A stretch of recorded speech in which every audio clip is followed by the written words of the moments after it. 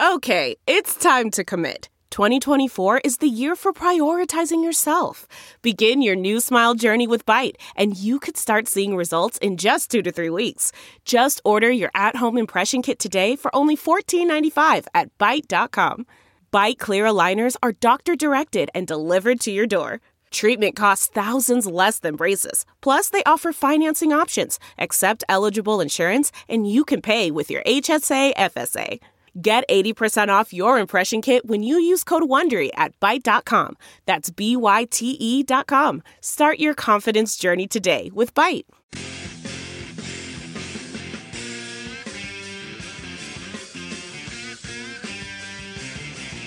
All right, welcome to the Chronic Podcast, special interview edition as the Saints get ready for Training Camp 2013. I'm your host, Ralph Malbrough, and we are joined by a very special guest, Reid Gilbert of the SaintsWin.com blog. He wrote a book. It's fantastic. It's Of Bread and Circuses, the story of Bountygate and the 2012 New Orleans Saints, and I can't recommend it highly enough. And he's taken some time to join us. And Reid, I just want to say the thing that surprised me most reading the book, which it's fantastic. You lay out everything in really good detail. And the thing that I like that you did in the book is you would lay out a detail that happened further down the line, but you would tie it back and you'd be like, hey, this happened, but it's really important later, but I'm going to tell you why it's really important now. So it's really easy to follow along. And I think if you're a Saints fan, look, we're tired of Bountygate. But for Saints fans, read this book during training camp and then put it behind you. But it gives you a deeper understanding. I mean, I learned a lot reading this book. Reid, what in putting this book together and doing the research again, did you find out about Bountygate that even surprised you or you didn't know? Well, one of the main things that I kind of came to, and it's really just speculation and stuff, but was about Sean Payton's contract. We kind of found out late in the year, in November of 2012, that Payton's contract that he had signed in September 2011 had been voided or never approved by the NFL. And, as I went back through, I was going through Bountygate's chronology and looking at it, I was trying to fit that in. Like, how does this fit in? Is it just a random event or does it fit into the puzzle? Because who knows how often NFL head coaches' contract extensions get voided and don't get approved. And so that seemed like a really odd circumstance, especially in light of everything that was going on. And so to me, when I started to tie that in, that was something that I looked at that, hey, maybe, Bountygate. I mean, I know people probably think it's cuckoo to say this or kind of conspiracy theory-ish, but, maybe Bountygate had been set up a lot farther in advance than what the NFL's official line was, which was Cerullo in November 2011, which kind of set it in motion again.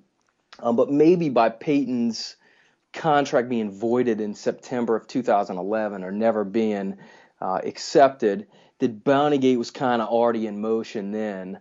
And who knows if that's actually the case, but that was one of the unique thoughts that struck me as I went through and was writing the book.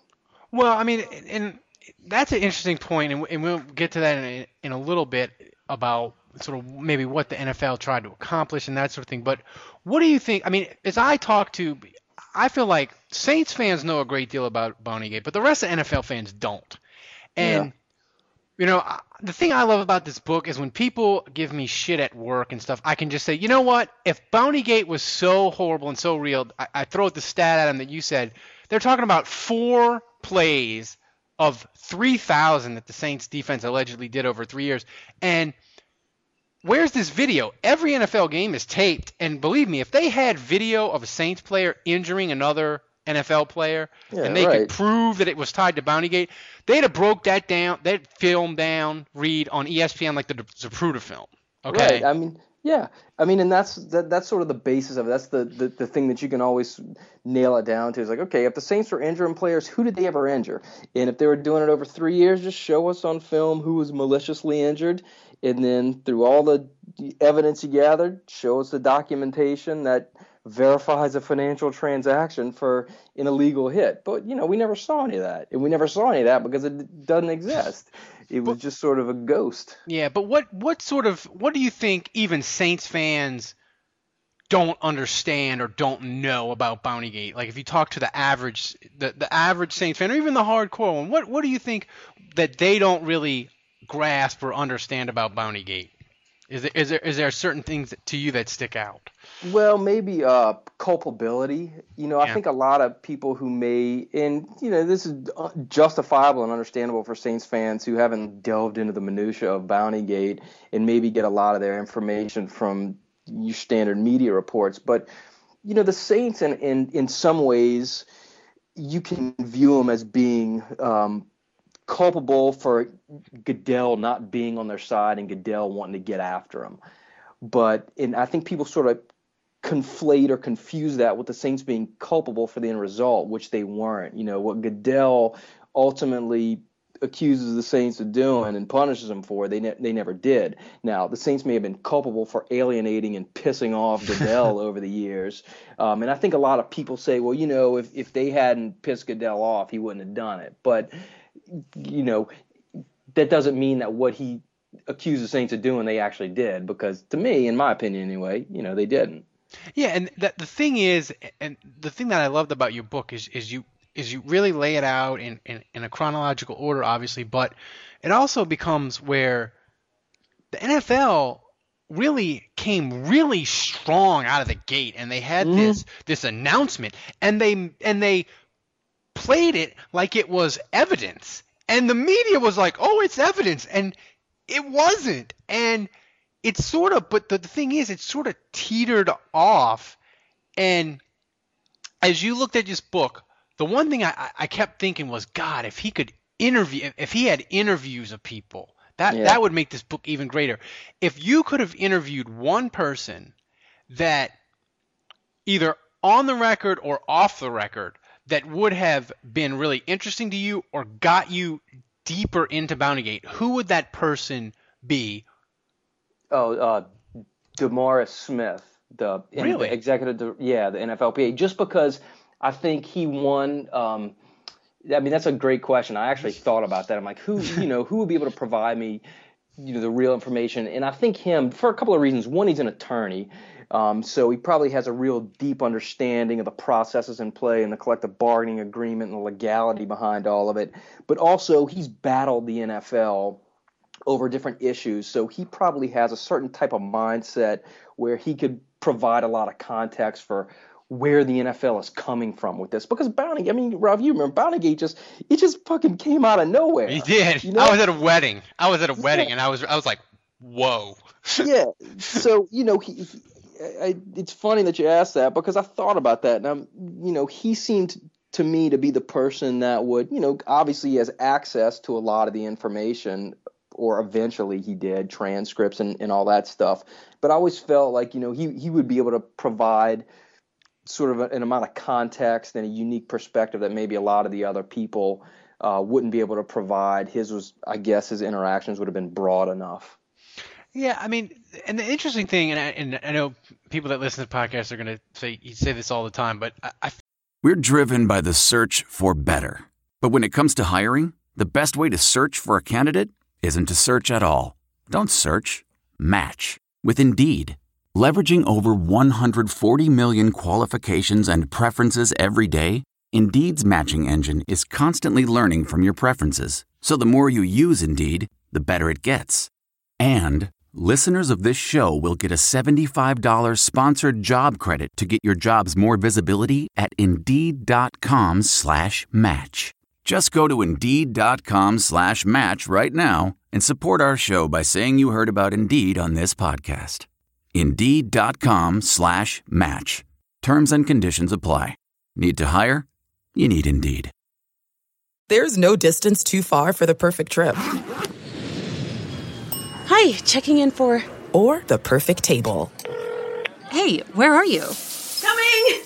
And when you get access to Resi Priority Notify with your Amex Platinum card... Hey, this looks amazing! I'm so glad you made it.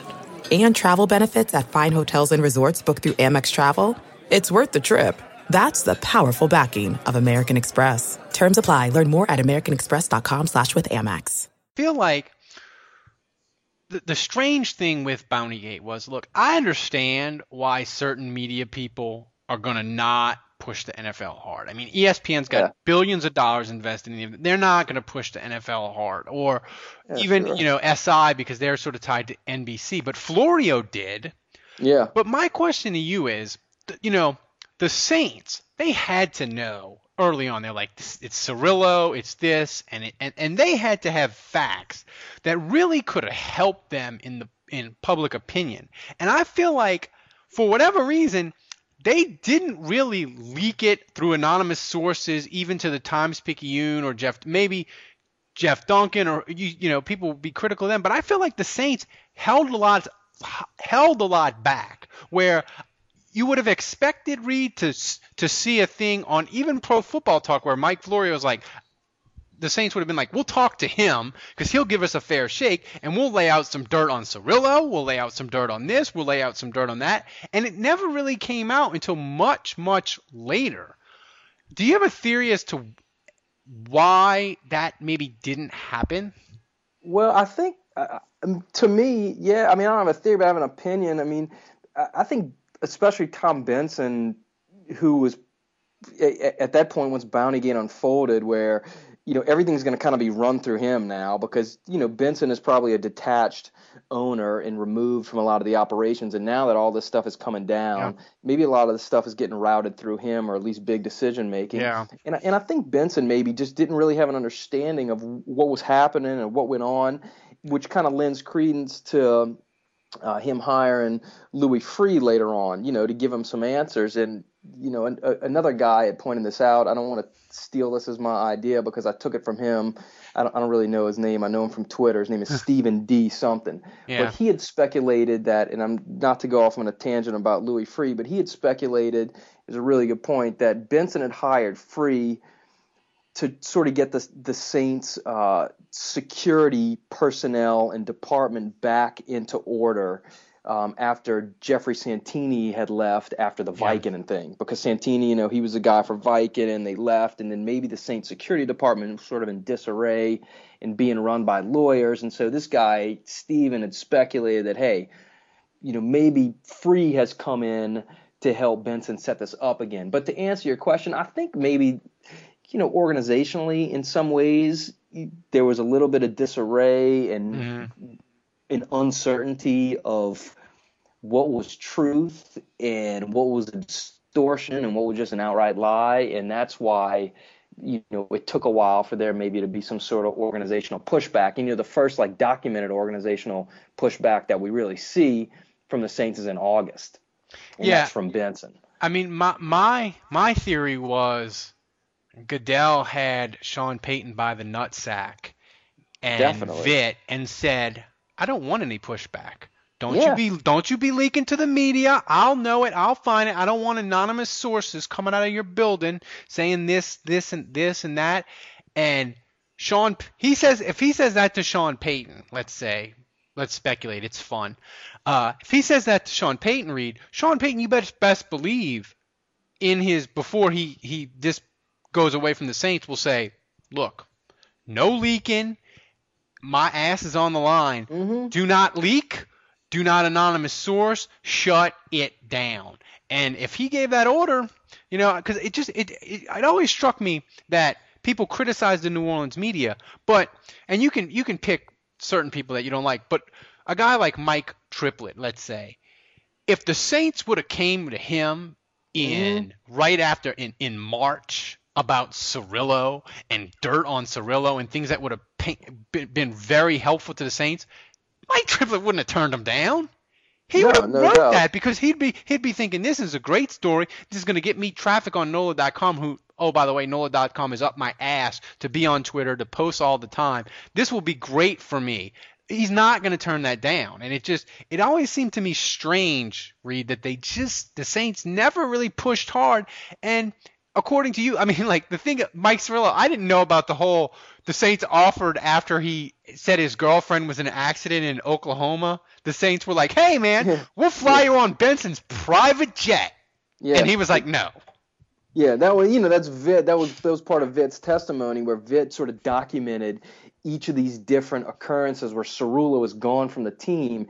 And according to Vitt's testimony, anyway, there's always just like these sort of absurd pretextual excuses for why Cerullo is not with the team. Now remember, this is the 2009 season. It's a 16-week season, right? I mean, the NFL season is not long. It's 16, 17, whatever, 20 weeks when you start getting in the playoffs. This dude was gone 4 weeks, and he keeps coming up with these silly excuses. And so I think apparently from the transcripts is that, it's like Vitt is bluffing him. He's like, oh, your fiance died in a plane crash here. Come on, we're going to get, or in a car crash, we're going to get in Tom Benson's plane. We're going to go there tonight. I'm coming to pick you up. And he's like, no, I don't want to, and he puts him off because, apparently he's lying to him. Well, the thing about people, I mean, I think general fans get this now because of the NFL being such a huge animal and the coaches work. I mean, in the NFL, the only way you miss time is if somebody dies. And even then, it's most likely that that person is going to be on the sideline. Like, not to be really morbid, but they can have a Saints coach have his wife die on a Tuesday, and Reid, I would bet you a week's pay that he's going to be on the sideline on Sunday. Hey, that happened to Mike Zimmerman, right? Yeah. Zimmerman, he was the defensive coordinator for the Bengals, right? I think that exact scenario happened. His wife dropped dead on a Wednesday. He coached on Sunday. Yeah. And I'm not saying that what he did was right. I'm not saying what he did is wrong. I'm just telling you the way the culture and 99.9% of coaches in the NFL react and do. That's just what they do. Yes, the reality of it, no doubt. And Cerullo he was a flake. I mean, explain to people if they don't know the whole Cerullo, because you laid it out to me and I didn't know it exactly that. Lay out his leak and how he contacted the NFL, and I was surprised, Reid, how upfront he was of like, I hate the fucking Saints, I want to get them. And the NFL was like, come on down, Mike, come on down. We want to hear what you have to say. Yeah, well, I mean, first of all, I think the whole Cerullo angle, and, for the NFL, Cerullo is sort of the opening of their story. He's the reason. If you believe the NFL's official line, okay, the whole bounty thing was put to bed, it was dead, it was in the archives.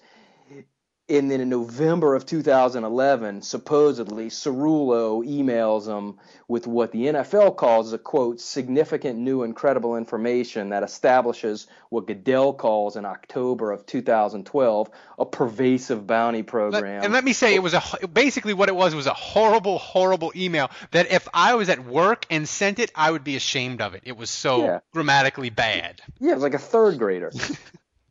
But so he sends that in November 2011. But the deal with Cerullo, which is really, I never can put it together, and a lot of it just seems really flimsy to me. Okay, Cerullo, he's fired by the Saints in April of 2010. Okay, now he doesn't surface again, at least according to the NFL story. He didn't really surface again until November of 2011. So that's a 17-month gap.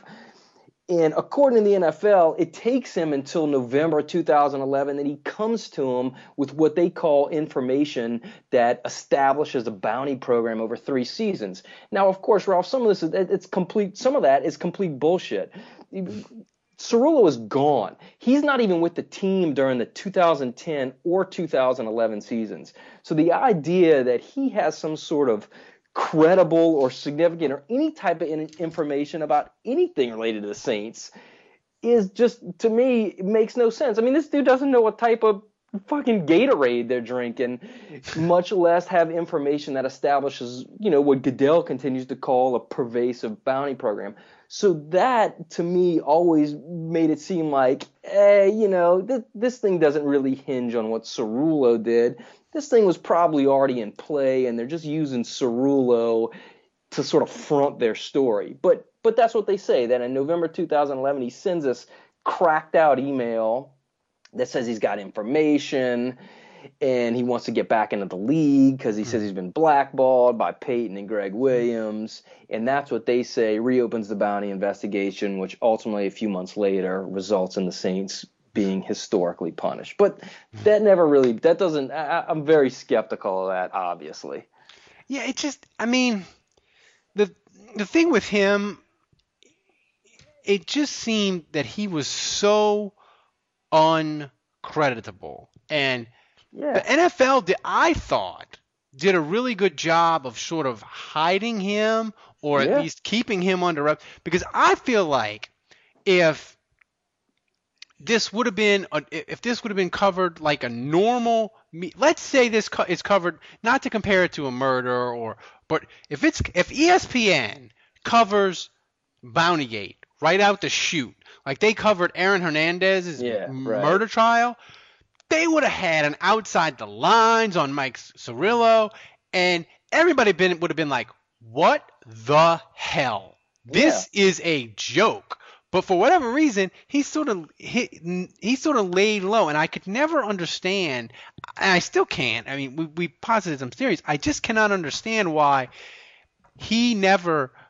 it never came out sooner what sort of a crackpot he was. Yeah, well, I mean, that's a good point because, we really didn't find out that he was their source for, it took several months. Now, there was some speculation, and the guy Alan Donis, who had written a book on the Saints a couple of years back, and who I think blogs at sportsandlaw.com. Now, he had gone on the radio and speculated that, maybe a month or so after, but it was never really officially confirmed until some legal documents were filed, and then we don't end up seeing Cirillo's declaration until, what turns out is like a week after Vilma sues Goodell. They get some of his words on record, which, of course, a lot of them turn out to be outright lies. But you're right, they did. They shielded him, and part of the reason, of course, they shielded him is because they knew he was not credible at all, and when people see this, they're going to call bullshit on it, and it's going to, destroy the legitimacy of what they're trying to accuse the Saints of.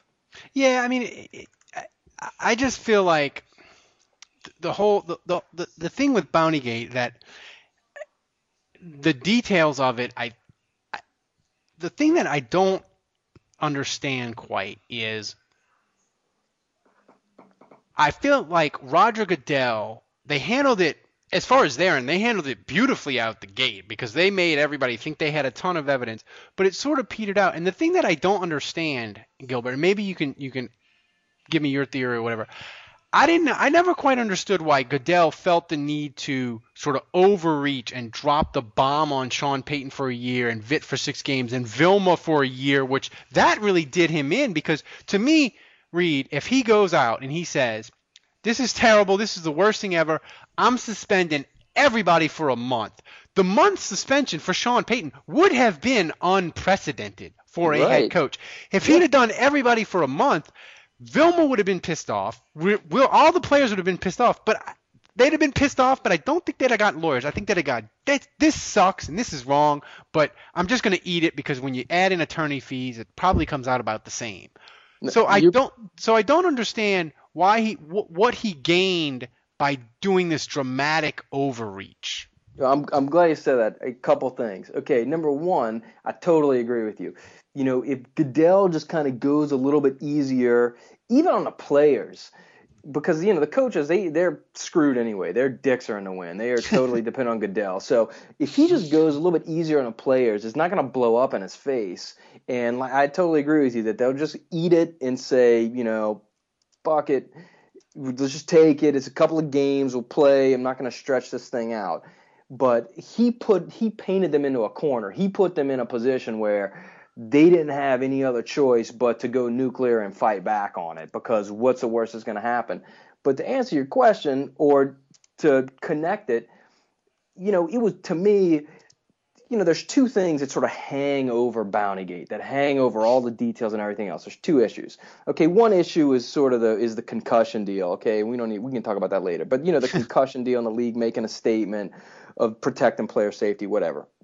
But the other issue that hangs over this is, in my opinion, is of Roger Goodell's sort of overwhelming desire to just hammer and punish the Payton-led Saints for what he sees as a series of transgressions over over multiple years. And he deems the Saints worthy of punishment for continuing to do things, showing up late to media day at the Super Bowl, Peyton having to be coaxed to go to the post Super Bowl press conference, Mike Ornstein milling around the program, the Vicodin thing, Brad Childress complaining to the league that there was a bounty on Favre, the Saints not being cooperative with NFL security. You know, there's all these sort of little events that have accumulated.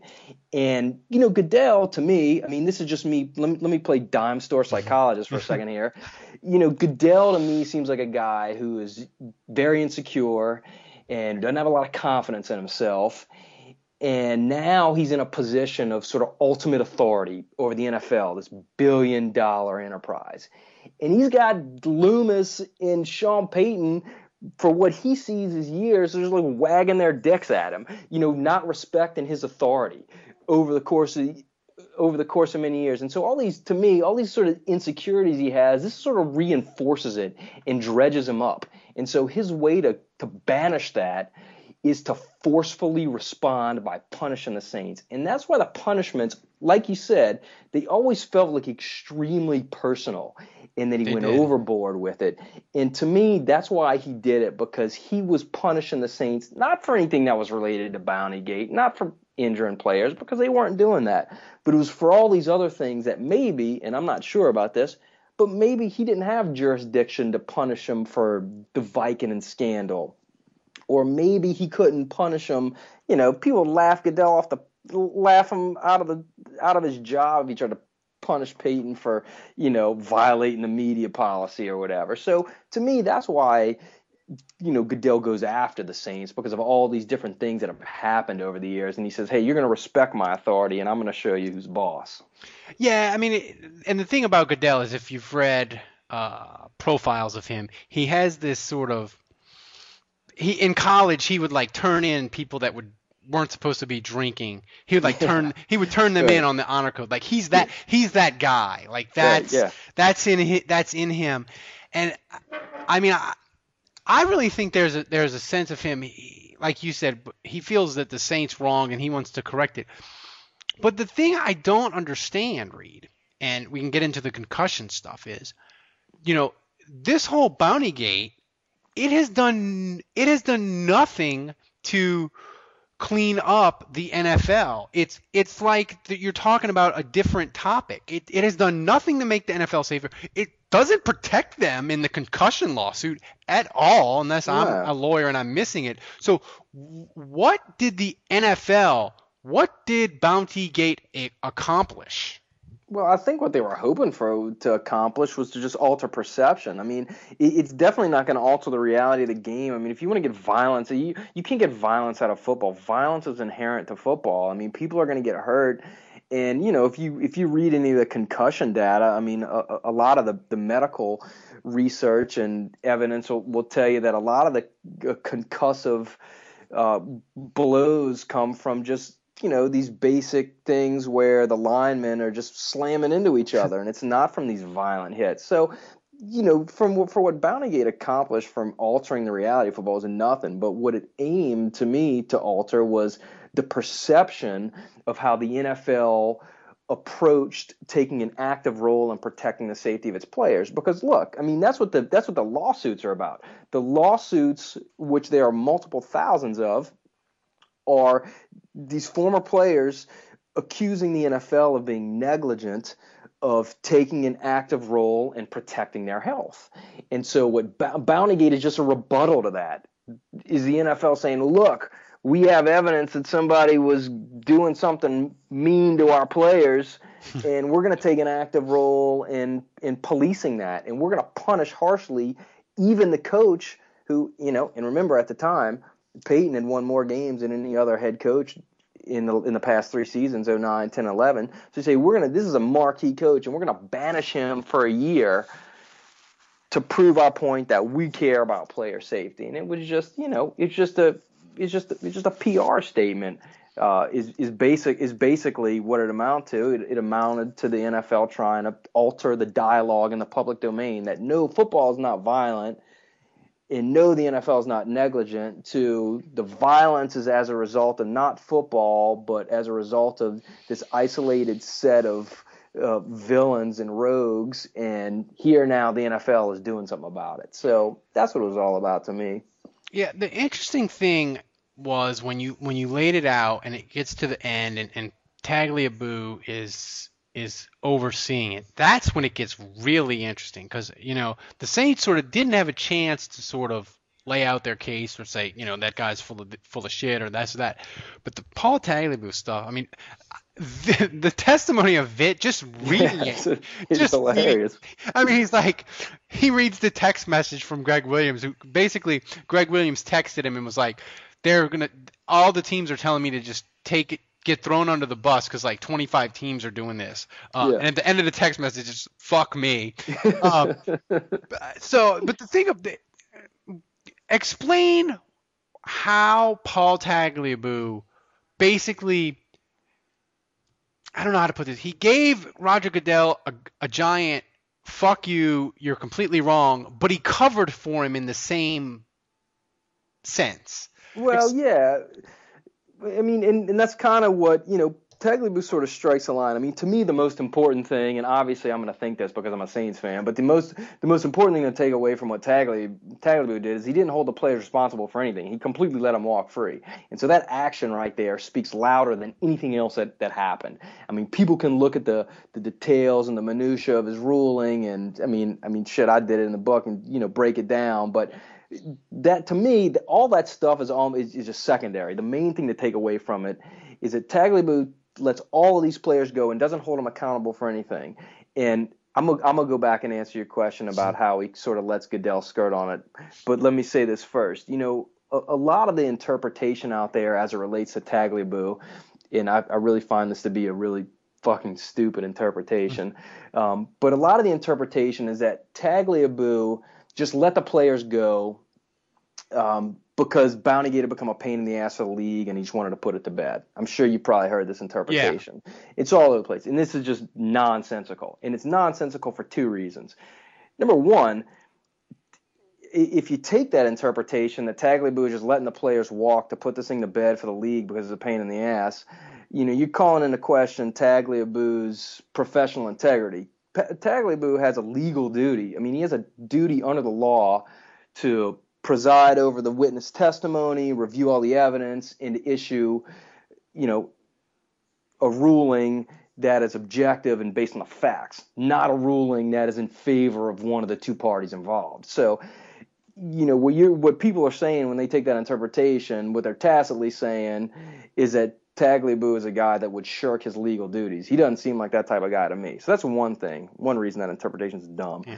The other reason that interpretation is dumb is that the NFL, you think about the NFL, okay, dude, they fine these dudes if their fucking socks aren't pulled up high enough. That is true. $5,000, by the way. Right? So you're going to tell me that they have all this evidence of the Saints engage in this malicious activity, but because the Saints players fought back so valiantly, the NFL is just going to capitulate and let them go, which is just complete nonsense. So anyway, people take that interpretation. I always have found that ridiculous. But, the main thing to take away from the Tagliabue ruling is that he didn't hold him responsible, and it's because there was no reason to. But he also can't totally sell Goodell out, because I think if he does, it gives legs to Vilma's defamation suit. And so the way Tagliabue sort of positions it deftly is that, okay, the Saints didn't – he holds – what Tagliabue does is he says the Saints were responsible for kind of, lack of institutional control in promoting an environment that could have caused injury even though it didn't, and not adhering to the league's protocols on player safety, and violating paper performance provisions, which are by the book illegal, even though he admits in there that it's systemic to the league and that the previous instances of teams being disciplined for paper performance were dealt with by minimal fines or no discipline, that Goodell overreached, but he did it for a reason. And, Tagliabue's reason is that Goodell was trying to change the culture. He just didn't go about it the right way. And that's kind of the way he lets him off. But, yeah, it's interesting with Goodell and Tagliabue. Lay out the sort of Vilma's whole part in this, because I feel like Vilma, if he hadn't have done what he did, a lot of this wouldn't have come to light. And I'm with you, man. And he made the exact right hire on attorney, and sort of lay out how Ginsburg and Vilma sort of really moved the train, not necessarily in the Saints' favor, but definitely in Vilma and the players' favor. Yeah. Well, one of the things that Vilma was really smart in hiring Ginsburg is that Ginsburg, right? He's got a history of battling the NFL. He battled him. I don't know if it was on star caps or maybe some other issues, but he's battled the NFL in court before. So he's not going into dealing with the league and Goodell blind. He's ready for the fight. So he knows what he's in for. So that's a smart move by Vilma. But, the other thing is that Vilma's like, okay, if you're going to accuse me of this, then obviously back it up with some data and not just some words. And, it's like sort of a typical bully scenario. It was like Goodell shoves Vilma into the corner and Vilma punches him back. It's like, I'm going to sue your ass for defamation. Now, if you would listen, and I talked to or interacted with different attorneys during, the process of Bountygate, and I think a lot of them were like, the defamation case probably doesn't have a lot of legs, but it has some chance. It probably doesn't have a great chance. But what that did is that forced the NFL to back down a little bit. And I think, this is probably a better question for an attorney. I think part of that helped it get into federal court, which, moved the NFL out of the confines of their own CBA process in at least the defamation thing, and then the players challenging the arbitration process as it relates to the CBA. Those two things combined got into federal court in front of Judge Berrigan and kind of put it on a neutral footing where, you have a federal judge now who's looking at Goodell and questioning him and, kind of like, slow your fucking roll, dude. We're going to actually see what's happening here. And that allows a lot of the information to start to come to light. Yeah, and also, too, remember this, and this was always, I give credit to my mom here. She always said, the reason why Goodell is so afraid of that defamation suit is he doesn't want to get deposed. When you get deposed, everything is fair game. Yeah. When you're 12, ask Paula Deen if getting deposed might not be the worst thing in your life. Okay? Yeah. Paula Deen got burned at the state. I'm not going to get into that, but they basically said, hey, did you use the N-word back in like 1982 when you were at a bus stop? And they can ask Goodell about it. So the concussion stuff, when, they could get into it all. So I really think that petrified the NFL and at least got them to sort of slow down and at least not be the railroad that they were on. Definitely, because it's not worth the fight. And like you said, everything is fair game. And when you're in the NFL and you're a $10 billion a year corporation, okay, you know what you got to do in America to be able to make $10 billion in a year as a corporation? You got to do some shit that the American public will probably find pretty fucking repulsive. So you don't want all that stuff spilling out into the public domain. So, I'm sure the NFL is like, yeah, we probably should slow our roll. It's maybe not be worth the fight that we started. Yeah, and the thing with Bountygate is Fujita got totally exonerated, which is really interesting to me. And the evidence, I think another thing that surprised me is how little evidence the NFL really submitted when it really counted to Tagliabue and in court. They talked a big, huge game, but like under their breath, explain if you can, I hate to do it off the top of your head, but big pieces of evidence that people, I think, regular fans sort of take as fact that the NFL didn't even submit. Yeah, well, all the bounty ledger stuff, which they said, hey, we have this, the bounty ledger, which details all the payments. They never submitted that. All the stuff with Hargrove and the pay me my money and his declaration, that's when Mary Jo White comes in and she says, and she sort of confirms this declaration that Hargrove gives that says, okay, Hargrove admitted to the program. Well, actually, in Hargrove's declaration, he denies the existence of it. And she says he admits it. Well, they never admit any, but the NFL leaks this stuff and presents it as evidence as bolstering their case.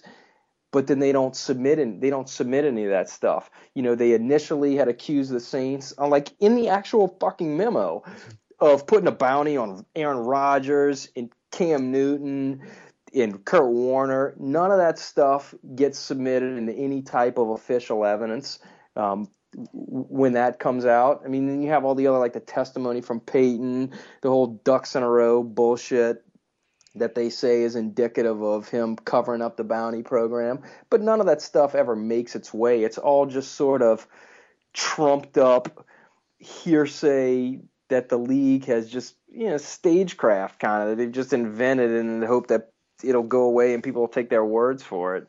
Yeah, and I think they couldn't even connect what should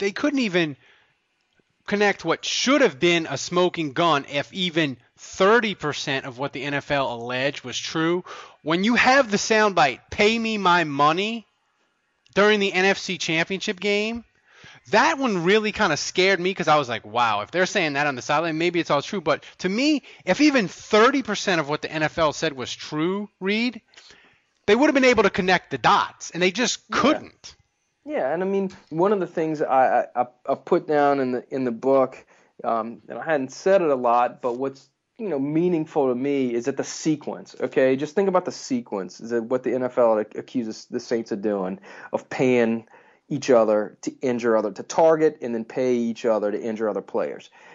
The league never came forward just one sequence that said, this player got injured, this was the Saints player who injured him, and this is the payment that Saints player received.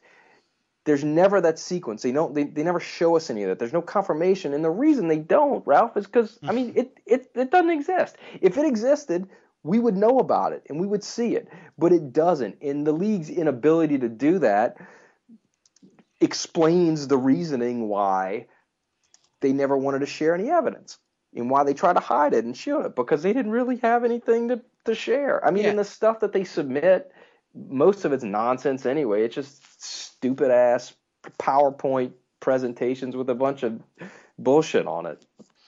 Yeah, I mean, that's the thing. If they'd have had it, and we said it before, if they'd have had an injury that they could point to really easily, it would have been the lead on the national news at 5:30, and it'd have been that's safety Roman Harper, and he's killing Brandon Jacobs. Let's look at the video where he kills Brandon Jacobs, goes to celebrate, and they have a ledger that he got $8,000 the next Tuesday. Like, it would have all came together, and they'd have beat it into the ground. Yeah, no doubt about it. I mean, the only play that we saw was just the one hit on Favre, the high-low hit on Favre from the NFC Championship game. And granted, that's a brutal hit, but it's not indicative of a 3-year program the Saints paying to injure other players. I mean, and that's what the league hoped to accomplish. They would just try to show that over and over and over again and make people, think that one little isolated incident was indicative of something much larger. And that's why, like you referenced, and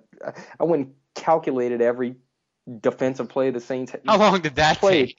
Well, not that long. You just go to the play-by-play. If you go to the box scores and stuff, you can sort of reverse engineer it pretty easily. But you go see how many plays that they played and then how many they're accused of injuring people. It's just minuscule. It's almost non-existent. Yeah, I mean, final thought on Bountygate, and then we'll get to some more fun stuff on the 2013 season, is what's the damage done to the Saints? I wrote, and it's one of my proudest moments because I get so few things right. I said right after Bountygate, I was like, this is horrible. This is going to damage the Saints. As we knew them, the 2011 Saints that were 13-3 and lost to San Francisco, they're gone and they might be buried forever. How much damage has Bountygate done with the year off, the draft picks gone? How much damage has it done to the Saints? And will it, in your mind, really reduce their chances to get another Lombardi trophy while Drew Brees is the quarterback? Yeah, I mean, you're right on. I mean, and that's what hurt. I mean, especially on the heels of the loss in San Francisco, is that Saints team. I mean, without going off in a different direction, to me, that 2011 team, even though they didn't win it all, I can't imagine the Saints ever having a better team than that. And so it really hurt to lose that game. And then on the heels of that, to lose another year in Breeze's prime, having a chance to redeem themselves from that loss in San Francisco, maybe play the Super Bowl in New Orleans, that's compounded the pain from the sort of injustice of Bountygate. In a year, like you're sort of alluding to, a year in the NFL is a long time, and you don't know how Peyton is going to respond coming back with a year off. And the league's changed. I mean, you saw it last year with the Reid option stuff. With Kaepernick and Robert Griffin III and Russell Wilson, and that's a sort of a new wrinkle in the league. So you don't know how that year off is gonna impact the Saints, and that's why it hurts so bad. Is because, I mean, Ralph, that's the whole thing about being Saints fans, right? Like, we put up with whatever and have been loyal fans forever, and then finally, after like 45 fucking years, we got a great team to root for, and we have a chance to root a team on to win a Super Bowl. And Goodell just sort of dismantles it right in the middle of it after Breeze has his best season ever. Yeah, that's the thing. That's the thing with Bountygate that I hate to keep referencing my mom, but I go to all the games and she's who I go with, and she said, that's what. And she didn't really follow Bountygate that closely, and she hates Goodell with the fire of 1,000 suns. It's really quite fun to just mention the Goodell's name and watch a 60-year-old woman just rant and rave. It's quite entertaining. But Reid, the thing that she always said was the reason why this is so horrible what Goodell has done is we've waited our whole life. This is our chance. The Saints are probably never going to have as good a quarterback again. And she says, in my life, probably, maybe for sure, and maybe for your life too. So this is our chance. He didn't just ruin some random Saints season with Jim Haslett or Ditka or whoever at lead. This ain't 1998. Yeah. He stole a shot to win a Super Bowl, and you only have so many of those, and that's why it's so awful, and that's why Saints fans were going to put it behind us, but we're never getting over it. Yeah, I couldn't agree more. I mean, that's really that's the last thing that'll kind of never go away. But it'll be fun to see what Peyton's got up his sleeve now. But he's starting over, really. It is, and now that with Bountygate and 2013, it's finally here. The rookies are going to camp. We're into it now. As you look at 2013, and I've said this to the different guests we have, Gus Cattengill, and I think we had bloggers and such from other teams. I always say, look, the question for the Saints is how much of the 2013 defensive collapse, meltdown, call it whatever you want, it's the worst defense in history. How much of it was Steve Spagnuolo, and how much of it is the players? And you give me that answer, and I can tell you how good the 2013 Saints is. That's my theory going into the season. Is it insanity? No, I'm with you. And what happened last year with Spagnuolo, especially early on, like, people kept referencing this dumbass stat from when Spagnuolo was defensive coordinator of the Giants. Like, well, the Giants' defense sucked for the first 4 games before they won the Super Bowl, and then they came on strong. And were, in their own way, just glossing over the hideous nature of what we were witnessing early on with the Saints defense. And so I think, this is the NFL, dude. You don't get 6 weeks to work out the fucking kinks, man. You got to be ready to go from week 1. So I think we're going to know early on, like you're saying, is it the personnel that's the issue, or is it the coaching? And you want it to be the coaching. I hope it's the coaching, but like fellow co-host Andrew Juge, who does a lot of analytics, he says it's the players, and I don't want it. I want him to be wrong. He wants to be wrong. I think a lot of it is this personnel is terrible, and you combine that with bad defensive coordinator, you get 2012. Yeah, and there's no question about it, and that's what Greg Williams is doing. I mean, remember, Greg Williams was almost like he was like reviled after the San Francisco loss. for failing to protect a lead or whatever in that game. And I think a lot of the reasons, but besides Greg Williams' just sort of base bravado, is a lot of the reason that he was running that sort of defense he was running was to mask a lot of the shortcomings of the Saints personnel, and that was basically by just all-out blitzing on every other play. Yeah, I didn't have a problem with. I was in the minority. I didn't have a problem with Greg Williams doing what he did against San Francisco because he did it against the Colts, and nobody bitched and complained when Tracy Porter went the other way. So, you live by the blitz, you die by the blitz, and I just think, it was time for him to go. Definitely. But he is what he is. He's a one trick. He's a hammer, and everything is a nail. Yeah, no, there's no doubt about it. The thing is with the Saints' defensive personnel this year is that it's made over a little bit. You got Keenan Lewis. It sucks that we lost Victor Butler, but you got Keenan Lewis coming in. You got Vaccaro, however you pronounce it, and then you have a different defensive line there with Cam Jordan and Hicks, and then I guess Bunkley and John Jenkins rotating in and out. So there is maybe a little bit of a refresher in talent, but to me, really the question, I know pass rush has always been an issue, but man, at the back end, the back end of the Saints, the safeties last year were just really bad, and Greer and Robinson didn't have very good years either. And look, Robinson is terrible. I've been diving into Football Outsiders and Pro Football Focus, and they had the worst corners. And Patrick Robinson, he was there as awfulness. Yeah, and look, the NFL now. If you can't play pass defense, when it counts, you're fucked. When it counts in the playoffs, and you're playing a team that's got a good passing attack, if you can't stop the pass. Not every team has Aldon Smith to rush the passer, so you can't solely rely on having some elite pass rush. You got to be good back in the defensive backfield. So that's kind of one of the big questions. This is the stat that I saw on Football Outsiders. Reid. We all know the Saints' defense is atrocious, but when you really start diving in the weeds, you see stats that just blow my mind, and this was one of them. On play action passes, the Saints, they were not only the worst defense in the NFL, they gave up 45 plays of over 15 yards. And on those 45 plays off of play action, the average gain was 29.7 yards. That is brutal. That is if I didn't read it and you quoted it to me, I would think you were making it up. Right. And the thing is, too, with those analytics is that a lot of these teams, probably all the teams, have some sort of analytics departments. They're crunching those numbers game by game. And so if Spagnuolo was not adjusting for that, and these analytics guys and these other teams, they just run play action on the Saints, we're going to fucking gouge them.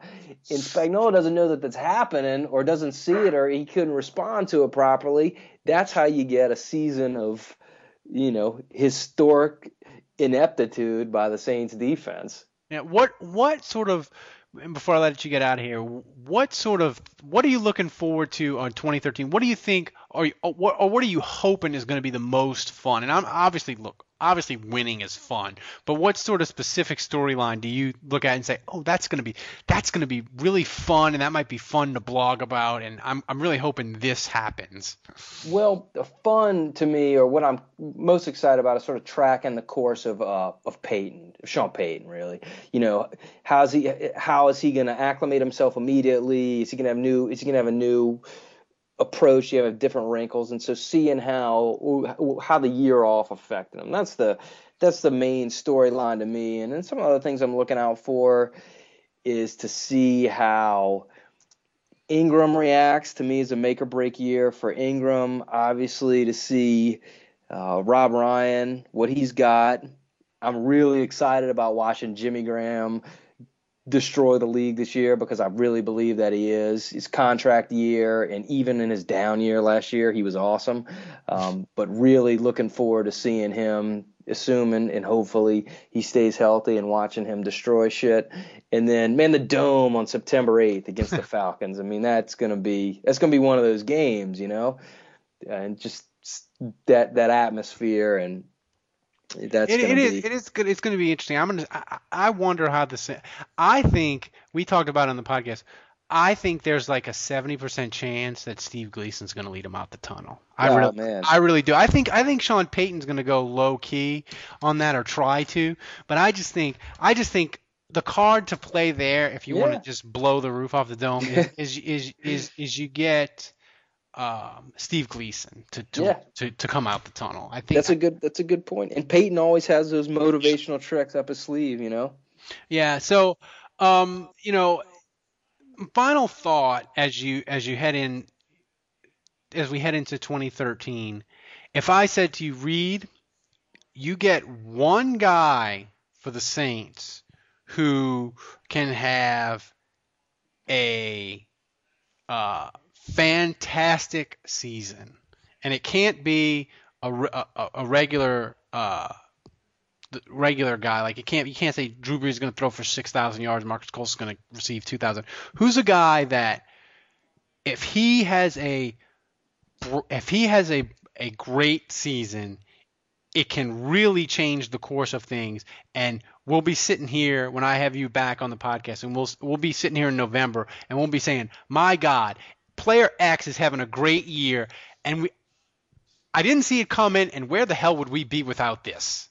I would have said, I can't say it now, I would have said Victor Butler. Okay, I can't say that obviously because he's gone now. What I would say, maybe that, not that we didn't see it coming, but Cam Jordan. If Cam Jordan sort of continues his ascent over the past 2 years, he's improved year over year. So if he makes a big leap this year and can be a really high-end defensive end where he's 10 to 12 sacks, he's stout against the run anyway. If he can morph himself into something that like a really good pass rusher that maybe we're not sure that he can be, if he can be that, that's going to make a huge difference for the Saints, because the offense, they're going to put up enough points. Yeah, if Cam Jordan, if he doesn't even need to get to really elite level. He just, to me, Reid, he just needs to get somewhere between last year and Will Smith's best year of 2009. Right. If he stays in there at like 11 sacks and almost a Pro Bowler, exactly. I'll sign up for that right now. Yeah, I think that'll make a huge difference, and I think he's the one that's got the ability to get himself, to that spot. So hopefully Rob Ryan will be able to put him in a position to do that. Yeah. Well, Reid, thanks for joining us. Everybody, look, you go to his blog, saintswin.com. Buy the book. I know you might be thinking, I don't want to talk about Bountygate. I want to talk about 2013, but go there, download the book on your Kindle. I think it was like $6 or whatever, and read it, because you want to be able to understand Bountygate, and you want to know it in and out as a Saints fan, because it's part of the history. You want to know it in and out. Go there and buy this book, and you'll know it, and you'll be able to understand it better. And read the man's blog. He's funny. He's always appointment reading for me on a Monday when I'm trying to avoid doing work. So, Reid, Guy, thanks for joining us, and we'll have fun on the line. And hopefully when we have you down the line, the Saints will be in great shape, and great book, by the way. All right, man. Appreciate it.